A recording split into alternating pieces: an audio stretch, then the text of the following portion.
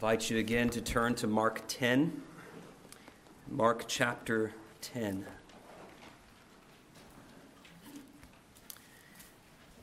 This morning's message is a follow-up to yesterday's messages. Yesterday we were looking at Mark 8, specifically verses 27 to 38. The first message was about the central question, who is Jesus? And then we also saw Jesus saying what he must do, suffer many things, be rejected, killed, and rise again. And in the second message, we were considering the demanding call of Jesus when he calls people to follow him, to deny themselves, take up their cross, and follow him. And then the third message yesterday, we were considering that following Christ is worth the cost, even the highest cost. And we saw that in verses 35 to 38 of chapter 8. The unifying theme being that of following Christ worth the cost. And we're now turning to a well-known account, the account of the rich young ruler. Christ called this young man to follow himself. Eternal life and treasures in heaven are freely offered to this young man, and what we find, tragically, is that he walks away. Let me read these verses again. Mark 10, 17 to 22. Speaking of Jesus here, now as he was going out on the road, one came running, knelt before him, and asked him, "Good teacher, what shall I do that I may inherit eternal life?"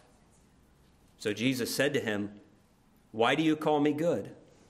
No one is good but one, that is God. You know the commandments.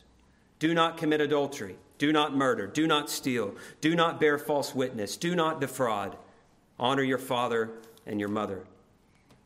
And he answered and said to him, "Teacher, all these things I have kept from my youth." Then Jesus, looking at him, loved him and said to him, "One thing you lack.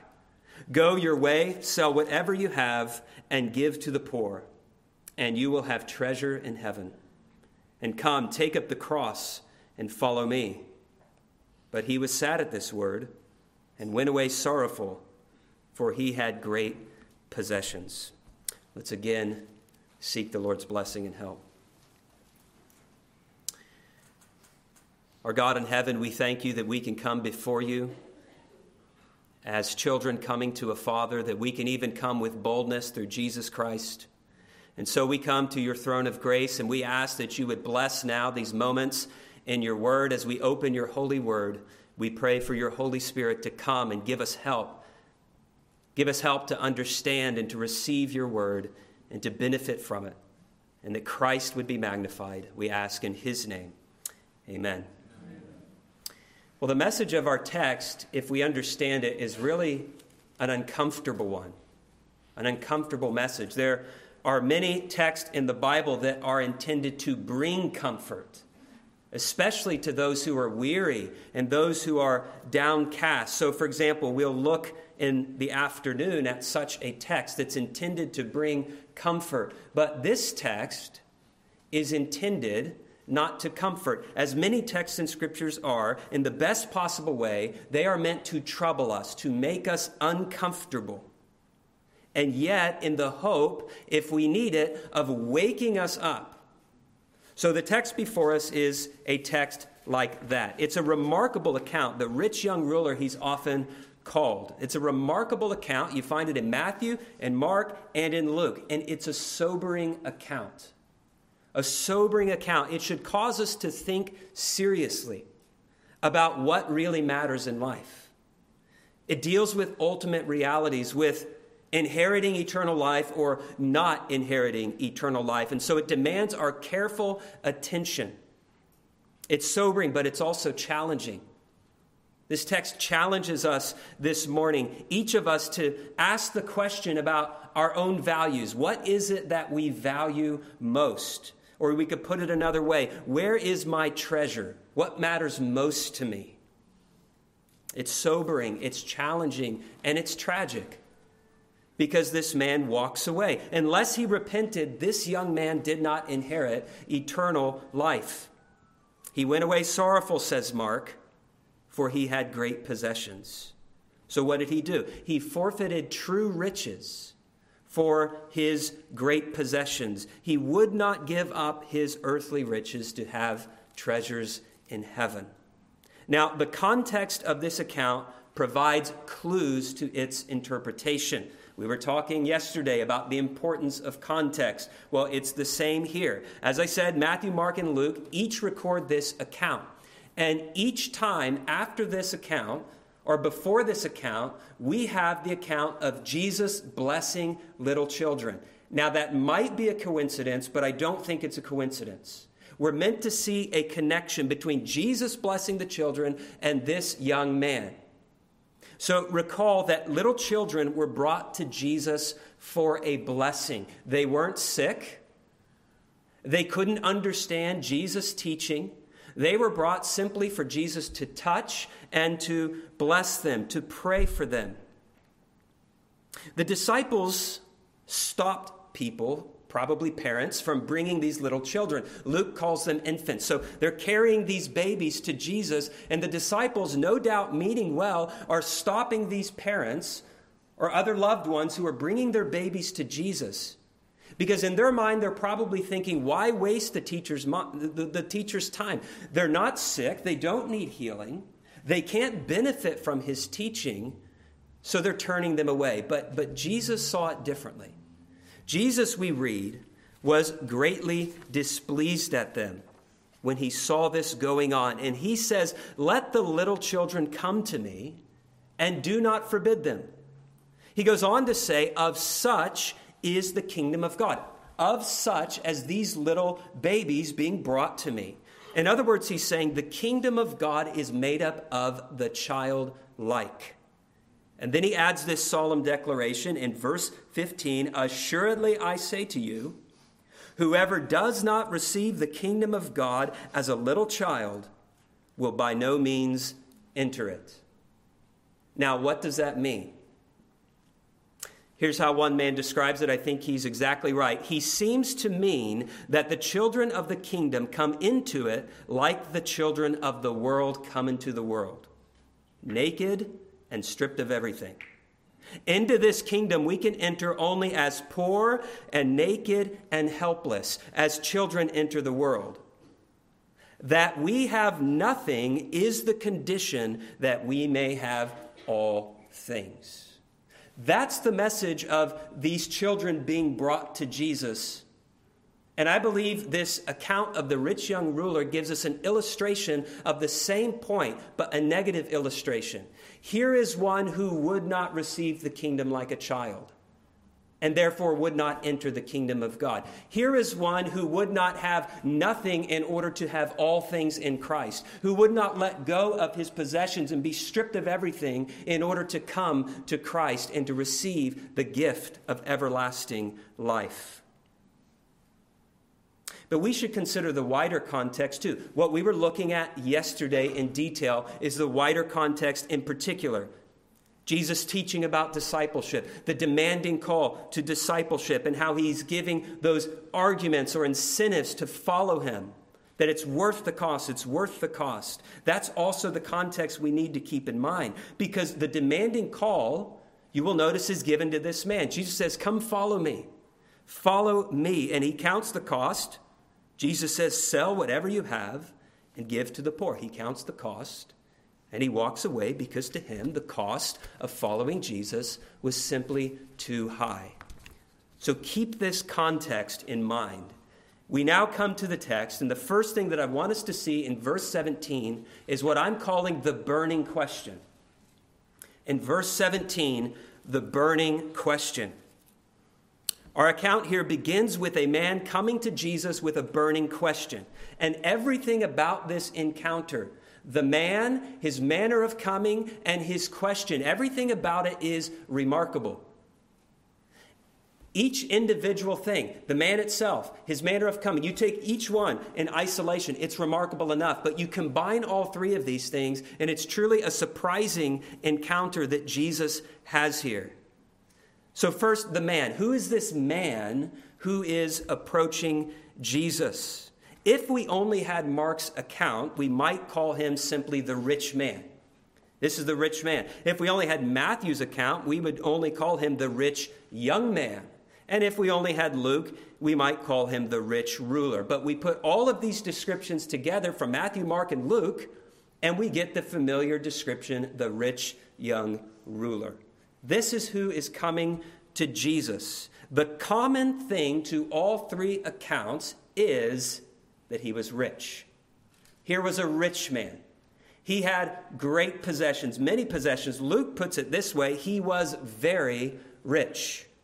A rich man, possibly by inheritance. In addition to his wealth, to his great possessions, we learn that he had position.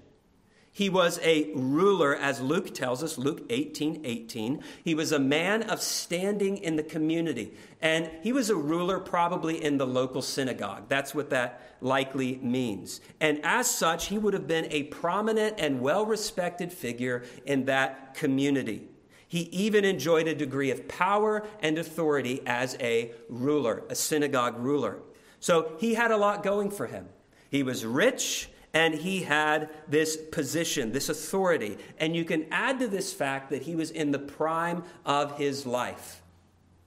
We read in Matthew twice that he was a young man. And this description tells us that he was between the ages of 24 and 40. He was a young man in the prime of his life, having many possessions, high position, and in his prime. And then we could add still more. He was religious. He was a religious man and also a moral young man.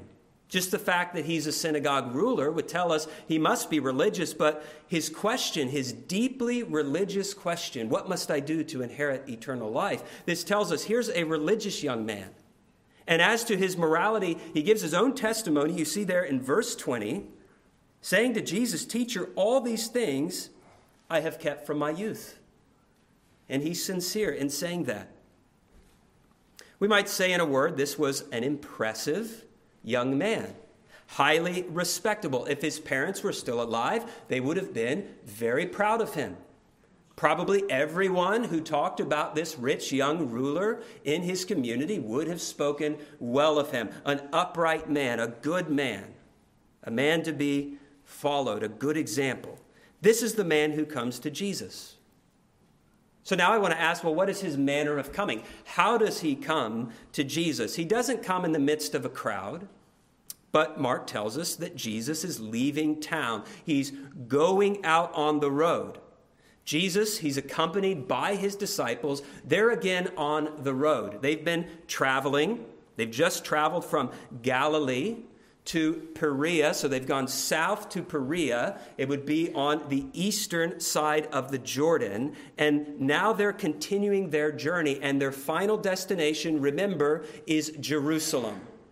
Jesus, at this point in his ministry, has set his face toward Jerusalem, where he knows that he must suffer and die. So they're making their way to that capital city of Jerusalem, where he's going to be rejected. He's going to be crucified. Jesus, Mark says, was going out on the road, and one came running. That's this man. He came running. He chases Jesus down. Why he waits until Jesus is going out of town, we don't know. Maybe he didn't have an opportunity before. But he chases Jesus down. The thing to note here is that there's nothing casual or laid back in his approach to Jesus. This man is eager. He's not just walking up to Jesus. He is eager. He has a burning question. He's serious. Whatever must be in his heart, it's a matter of extreme importance and urgency.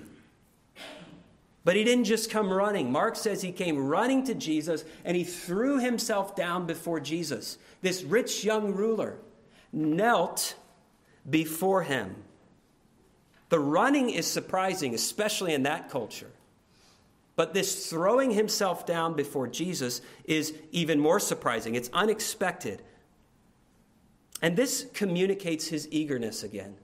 But also, I think, a degree of reverence and respect for Jesus. So you see the man, his manner of coming, But now, why did he come? Well, he had a question. I call it a burning question because it's an urgent question, and it's a question of the greatest importance, and not just for this man. This is the burning question for all of us, for every man, woman, boy, or girl. He uses an unusual form of address. He says, good teacher.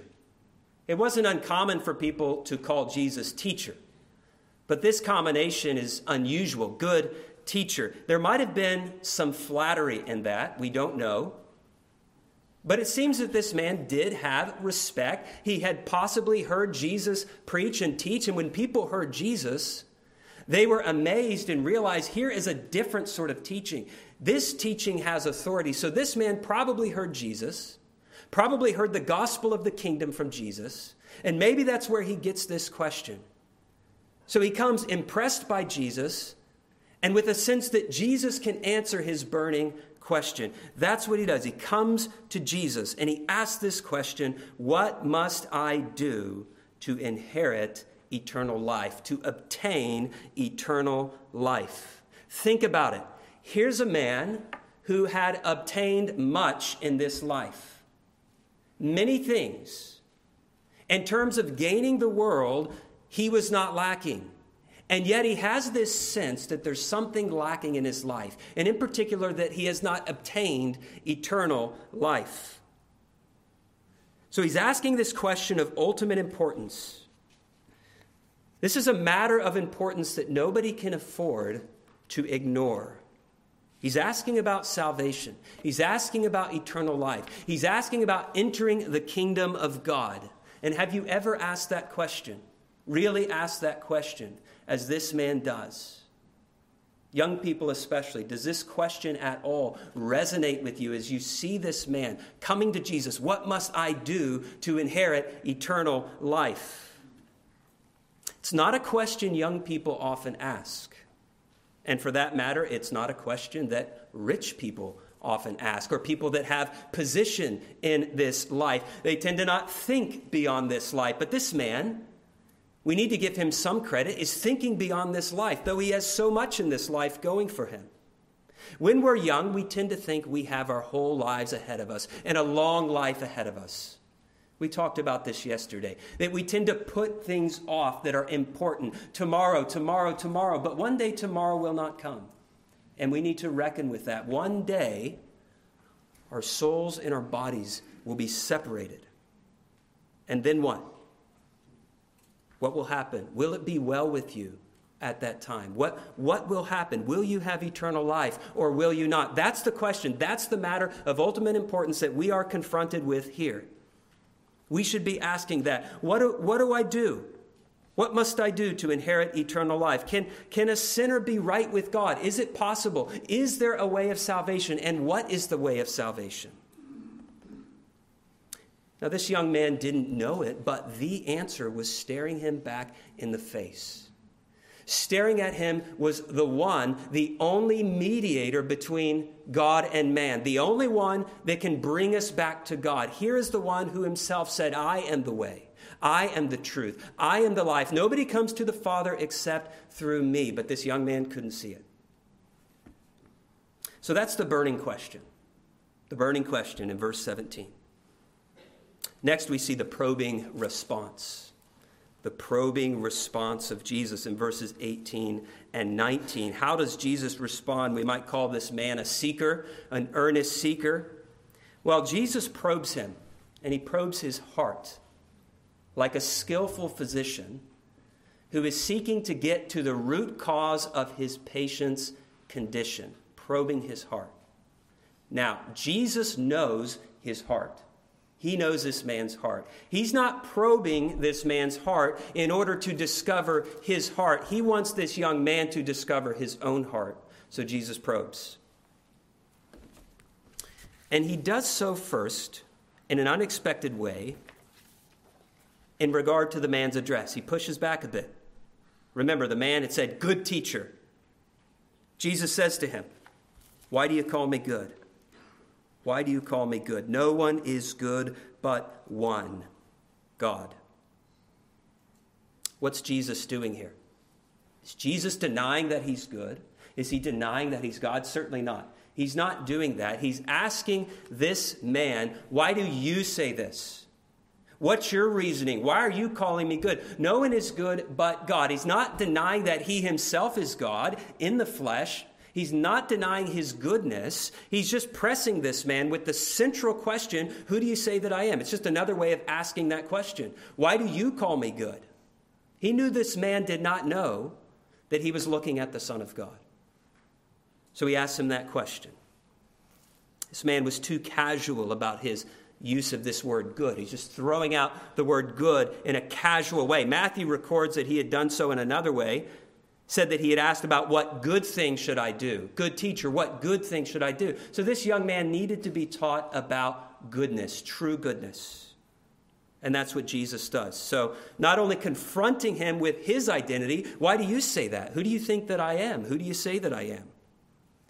But he also wants to confront him with the character of God. Only God is good. So he's saying, young man, you have too low a view of good. You're throwing out this word good. Only God is good.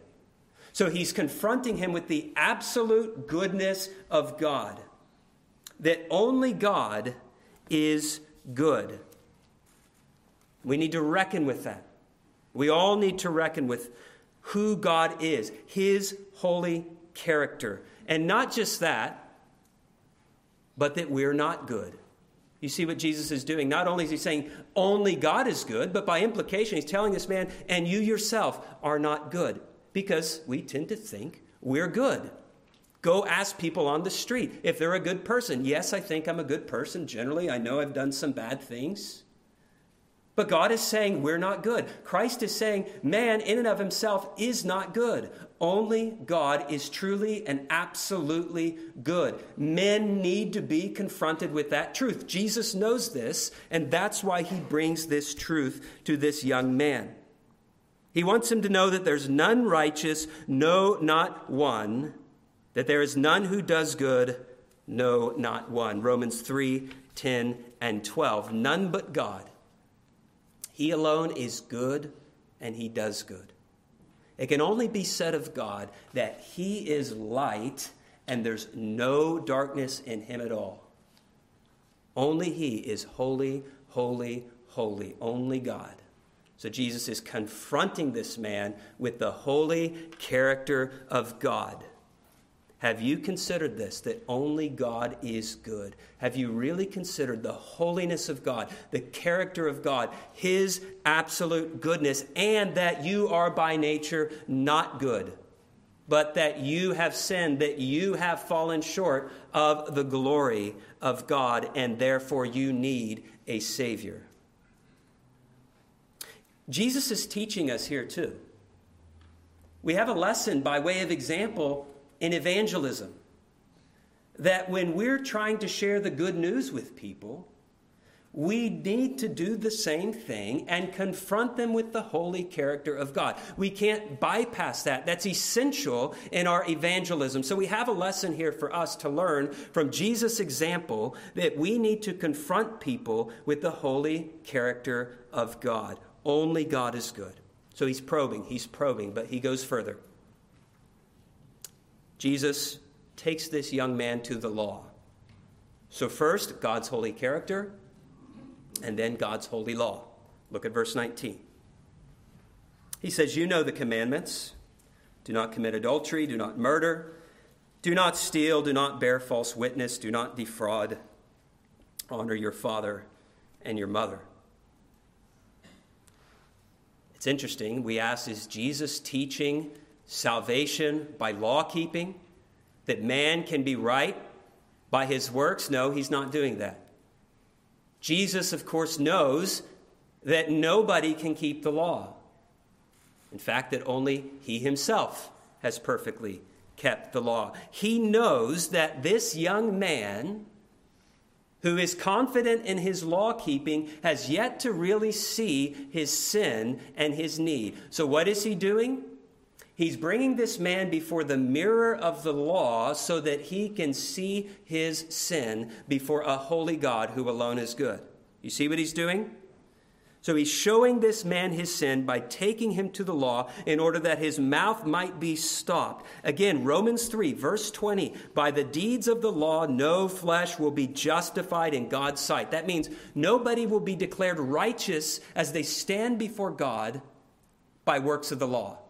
Nobody can save themselves by being good enough and obeying enough. It's not going to happen, for by the law is the knowledge of sin. You see again how we have a pattern for our evangelism in Jesus. Confronting people with who God is. They need to know that. But also with the law. The law is given not as a means of salvation, but to show us our sin, but also to lead us to Christ. So the gospel is good news. It's salvation freely offered in Jesus Christ. But if we're telling people, hey, good news, you can be saved from your sins, if they don't understand that there's bad news, they're just saved from what? What trouble am I in? People walk in darkness and they need to know you have a God, a holy God, whom you have offended. And one day you will have to stand before him. You're not right with him. You're not ready for that. There's bad news, but then there's good news. So you see, we need that preparation for the gospel. Tell people who God is. Bring them to the law. Show them how they fall short and have sinned and how awful sin is, even one sin. Notice that Jesus is selective in his quoting of the Ten Commandments. He quotes no commandment from what we would call the first table of the law, which deals with love to God. He's quoting from the second table, which deals with love to man, love to others. But he doesn't do it exactly. He's selective there too.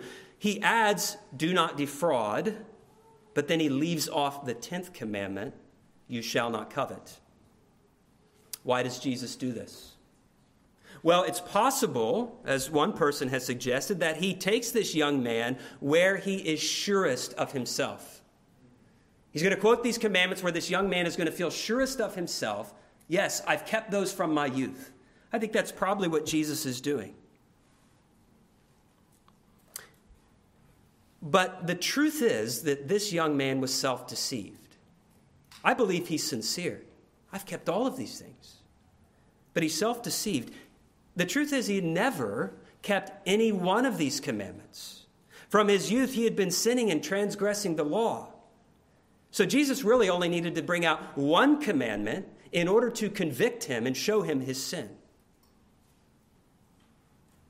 Have you considered the holy law of God? Have you really looked at it as in a mirror and considered yourself and asked yourself, have I lived up to this? Or have I fallen short? Have you considered the law of God, looking into the mirror, seeing your sin, and knowing that the law is not a means of salvation? It's to lead us to Christ. Christ alone is the perfect lawkeeper. It's amazing to think about this, to reflect upon it. Christ never once transgressed the law, never once sinned. You and I sin every day in thought, word, and deed, even this day. We sin every day. Jesus never once sinned, not even the smallest sin, if you can speak of a small sin. It's astounding. He was perfect. He kept the law perfectly. And had he not, if he had sinned but one sin, even as a little child, telling a white lie to his parents, then he would not be able to be a savior of sinners. He has to be the spotless lamb in order to bear our sins on the cross for us. So Christ alone has kept the law entirely. There's no difference, says Paul, Romans 3 again. No difference, for all have sinned and fall short of the glory of God, being justified freely. If you were here in the Sunday school, I was talking about my friend and how he shared the gospel. How can God be both just and merciful? How can he forgive sinners without just sweeping sin under the rug and being an unrighteous judge? It's this right here. He freely justifies sinners through the redemption that is in Christ Jesus. by his grace, it's a gift, through the redemption that is in Christ Jesus, the spotless one. Only those who have received the righteousness of Christ as if it were their own can be seen in God's sight as righteous and therefore declared righteous. That's what's meant by justified in the sight of God. Otherwise, we would stand before God, and if God would mark our iniquities, who would stand? But there is forgiveness with God, that he might be feared, as it says in the Psalms. So has the law of God brought you to your knees? Has the law of God brought you to your knees before a holy God? And has it brought you to a Savior? Have you seen your need, knowing that not only are you guilty, but condemned? You can be guilty and never condemned and get away with something in this life. God says we're both guilty and condemned, and the wages of sin is death. So that's the probing response that we see of Jesus here. But thirdly, there's a sad conclusion to this story. Verses 20 to 22, we see the sad conclusion. How does this rich young ruler respond to the probing of Jesus? He's been challenged. He's been confronted with the character of God. Only God is good and you're not good. He's been confronted with the law of God, and he should have seen his sin. And he gives that response in all sincerity. Verse 20, answered, said to Jesus, "Teacher," at least he doesn't call him good teacher again, "Teacher, all these things I have kept from my youth." How might you expect Jesus to reply? How might you reply to someone who is so self-deceived? You might expect Jesus, as he did in the Sermon on the Mount, to begin to show this man the depths of the application of the law of God. So we might expect Jesus to say something like, "You say you have never murdered. Well, what about that hatred and anger in your heart? You tell me you've never committed adultery. Have you ever lusted after a woman?" We might expect him to do that, to show the depths of the law's application, but he doesn't do that. We might expect him then to take him to the first table of the law, which he doesn't quote from, and say, "Have you actually loved the Lord your God with all of your heart, soul, mind, and strength all of the days of your life?" Any of those things could have just swept away this man's confidence. He doesn't do this, though. What he does is quite surprising. But first, Mark tells us something. He gives us a little detail, very much like Mark to give these sorts of details. He tells us about the look of Christ. Verse 21, he says that Jesus looked at this man, looking at him, loved him, and said to him, looking at him. The word means to look intently, just like I might look you all in the face and you get uncomfortable. He's looking at him. He's looking at them in the face intently. It's the same word in Luke 22:61. The Lord turned and looked at Peter. After Peter had denied Christ 3 times, the Lord turned and looked, no doubt with love in his eyes. So he looks intently at this young man, and he loved him. He loved him. He desired to do this young man good. He saw this young man's need clearly. And of course, he understood that this young man didn't see his own need. So when it says he loved him, this is compassion. Jesus' loving heart is being stirred to pity for this man because he sees him as a sheep without a shepherd. And he wants to do him good. Just like when Jesus, he saw the multitudes as sheep without a shepherd, so he would teach them. He would preach the gospel to them. So he loves this man. And then without addressing his self-deception, he speaks. And we have that also in verse 21. He says, "One thing you lack. Go your way. Sell whatever you have and give to the poor, and you will have treasure in heaven. And come, take up the cross and follow me." Jesus places his finger on the root issue. The root issue, the one thing in this man's heart that's keeping him. You remember how he didn't quote the 10th commandment, "You shall not covet." What he's doing now, I believe, is applying the 10th commandment and showing this man that it's that commandment in particular that he has not kept, but that there's covetousness in this man's heart. There's an idol in this man's heart, in his life. And that idol, his God, his false God, is his money, his possessions, his things. So Jesus is putting his finger on this one thing. This man's possessions truly have come to possess him. They've gripped him, and he isn't going to let them go. He's not serving God, but as Jesus says in Matthew 6, he's serving mammon. He's serving stuff, riches. You can't serve God and mammon, says Jesus. It's one or the other. And this man has a God, a false God. But he's not just showing him his sin. He's not just saying you have an idol and here it is, but Jesus is calling him to repent. He's calling him to cast away the idol and to turn from it. That's what repentance means, to turn. So he's telling this man, turn from this idol that is keeping you from eternal life and come to me. So he's calling him to repent. We might say that the one thing that he lacked was true conversion. Conversion is faith and repentance. It's all bound up together, two sides of the same coin. This man lacked true conversion. The first thing Jesus is doing is saying, here's your sin, here's a particular idol that you need to turn from. And he's calling him to repentance. This man had not repented, and he had not come in saving faith to Jesus. He asked Jesus for something to do. We might take him to task about that and say, that's not a right way to ask the question, what must I do? But he asked for something to do, and Jesus gave him something to do. He said, okay, here's what repentance looks like for you. Take this idol and get rid of it. Sell everything you have and give to the poor. There's a lesson here for us about true repentance. Repentance isn't just turning from sin in general. It's not just this vague idea of turning away, but we are to repent in specific ways.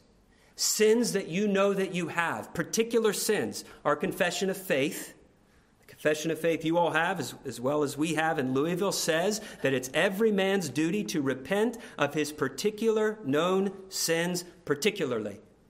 That's what Jesus is saying to this man.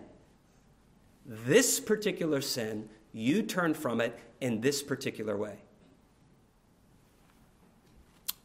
It's true that Jesus didn't require this of every disciple. He doesn't require this of all disciples. We know that Zacchaeus gave up half of his goods, and we could give other examples. And yes, Jesus does not require us all to go and sell all that we have and give it to the poor. But we ought not to comfort ourselves too soon. Because remember, this is given not to make us comfortable, but to make us uncomfortable. To make us consider, do I have anything in my life? Is there any idol in my life? Maybe it's riches, like this man. Maybe it's stuff. Maybe it's position. Maybe it's your desire to get into a certain college and have a certain career. Maybe it's the way your house looks. Maybe it's the car you drive. Maybe it's the approval of your peers. Maybe it's your physique and being strong and athletic. Whatever it might be, you can make a god of these things. So we ought to see this and then ask ourselves and say, God, is there any idol like this in my life that needs to be removed and cast away, that I need to repent of in a particular way? So we have here a challenge for us. And we're reminded that what's at stake is nothing less than our never-dying soul, inheriting eternal life or not. You can't hold on to your idols and also receive freely everlasting life. The sober warning in chapter 9, which we've not looked at, is appropriate here. Listen to these words in Mark 9, 43 to 48. Jesus is giving this strong warning to his disciples about causing themselves to stumble to their eternal ruin. If your hand causes you to sin, cut it off. He's not saying literally your hand, but anything precious to you like your hand. Who would want to be without their hand? But he says, if your hand causes you to sin, cut it off. It's better for you to enter into life maimed. He's talking about eternal life, rather than having two hands to go to hell, into the fire that shall never be quenched, where their worm does not die and the fire is not quenched. And if your foot causes you to sin, cut it off. It is better for you to enter life lame rather than having 2 feet to be cast into hell, into the fire that shall never be quenched, where their worm does not die and the fire is not quenched. And if your eye causes you to sin, pluck it out. It is better for you to enter the kingdom of God with 1 eye rather than having 2 eyes to be cast into hellfire, where their worm does not die and the fire is not quenched. Jesus is saying there's something in your life, young man, that needs to be plucked out, and you need to throw it away, or you're going to stumble to your eternal ruin. There might be something in your life like that too, and Jesus would have you think about that today, to cast it away, to repent, and to turn to him in faith. You see that Jesus doesn't just call the man to repent. There's a positive side to this. It's not enough to just forsake your sins. You have to turn to God. He calls the man to himself to follow him, to be his disciple, to trust him, to obey him. He says essentially here to this man, repent and believe. So it's not just sell everything, give to the poor. He says, but come, follow me. And look at the promise that he gives this man. Come, follow me, and you will have treasures in heaven. He's freely offering eternal life, treasures in heaven. He's saying, yes, lose these things, but gain everything in following me. But the man wouldn't do it. Look at verse 22 again. He was sad at this word, and he went away sorrowful, for he had great possessions. He was sad at what Jesus said. The word's pretty descriptive. His face fell. His face fell at what Jesus said to him.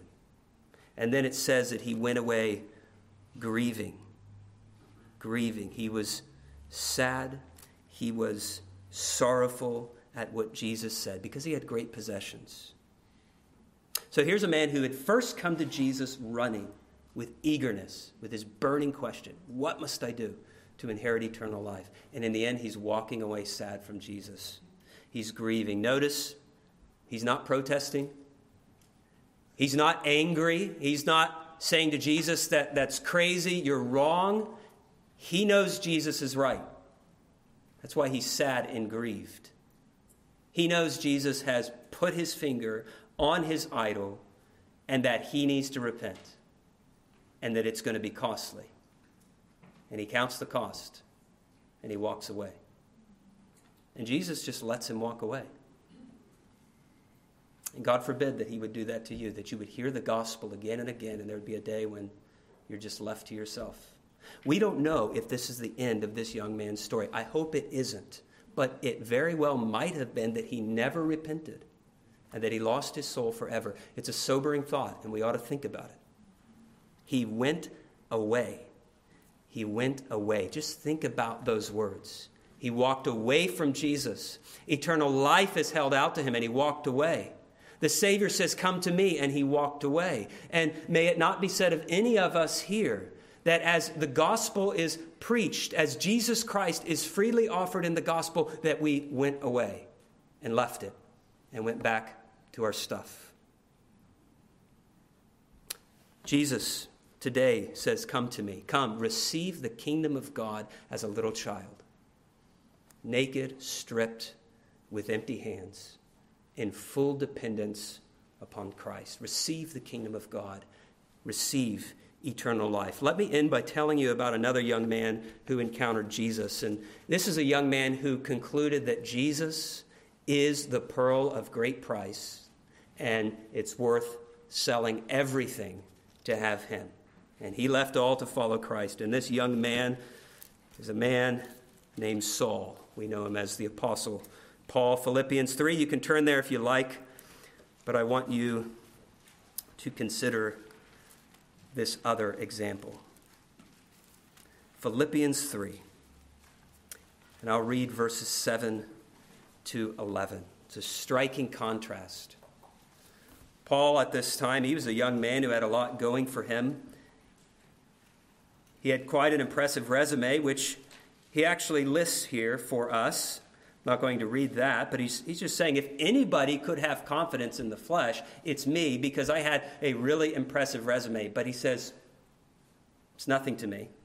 Verse 7, but what things were gain to me, they were once in my gain column, he says, these things I have counted loss for Christ.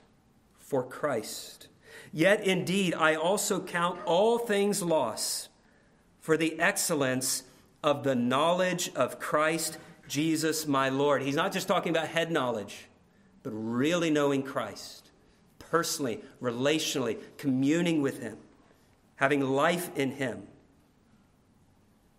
For the knowledge of Christ Jesus my Lord, for whom I have suffered the loss of all things, and I count them as rubbish, that I may gain Christ and be found in him, not having my own righteousness, which is from the law, but that which is through faith in Christ, the righteousness which is from God by faith, that I may know him, and the power of his resurrection, and the fellowship of his sufferings, being conformed to his death, if by any means I may attain to the resurrection from the dead. Paul had counted the cost. He came to a different conclusion. In the world's eyes, Paul was a loser. And that rich young man, he was the winner. Paul's in prison here. Paul has suffered many things, has been beaten. If you could see Paul's back, anyone looking at him and not understanding the prize that he has would say, this man's a loser. But where's Paul now? Paul's with the Lord. He's with the Lord, and he's saying it was all worth it. Let's pray.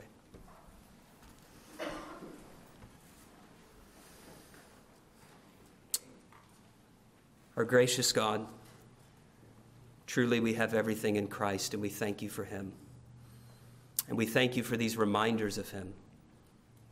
Thank you even for uncomfortable texts that challenge us, and pray that we would have clarity to see our own hearts as best we can. We thank you that there's a Savior of sinners. We thank you that we can know him and have life in him. We pray that this word would not be snatched up by the enemy, but would find soft hearts, receptive soil, and would bear much fruit in all of our lives. Those of us who are trusting in Christ, that we would more earnestly seek him and live like Paul, to know Christ more and more. And for some who have yet to receive the gift of everlasting life, that you would draw them to the Savior, bring them to their knees before you, a holy God, and before your holy law, and bring them to Christ and unite them to him forever. We ask in his name. Amen.